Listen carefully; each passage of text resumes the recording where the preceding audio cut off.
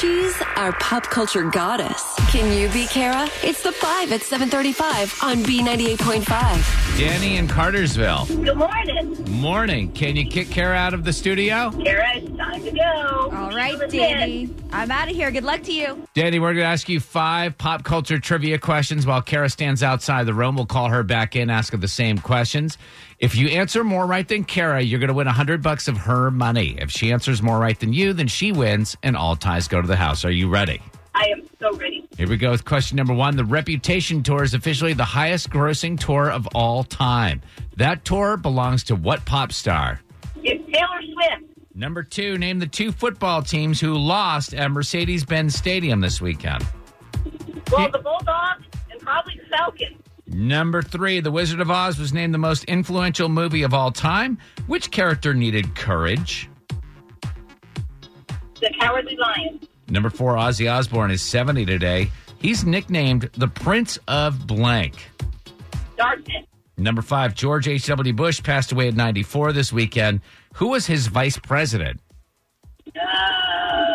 Mondale. Who'd you say? Walter Mondale. Oh, okay. All right, we'll bring Kara back in. Dani in Cartersville did good. She got 4 right on a Monday with tough questions. Good job, Dani. Here we go.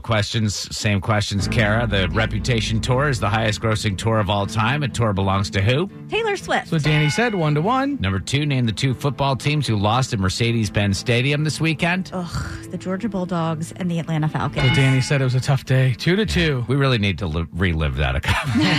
Number 3, The Wizard of Oz was named the most influential movie of all time. Which character needed courage? The Lion. That's what Dani said. 3-3. Number 4, Ozzy Osbourne, 70 years old today. He is nicknamed the Prince of what? The Prince of Darkness. Yeah, Dani said it as well. 4-4 tie. Finally, number 5, George H.W. Bush passed away at 94 this weekend. Who was his vice president? It was Dan Quayle, wasn't it? That is the correct answer. Oh, Dani, yeah. who did Dani say, Tad? Dani said Walter Mondale. Okay, that was Who's wrong. that?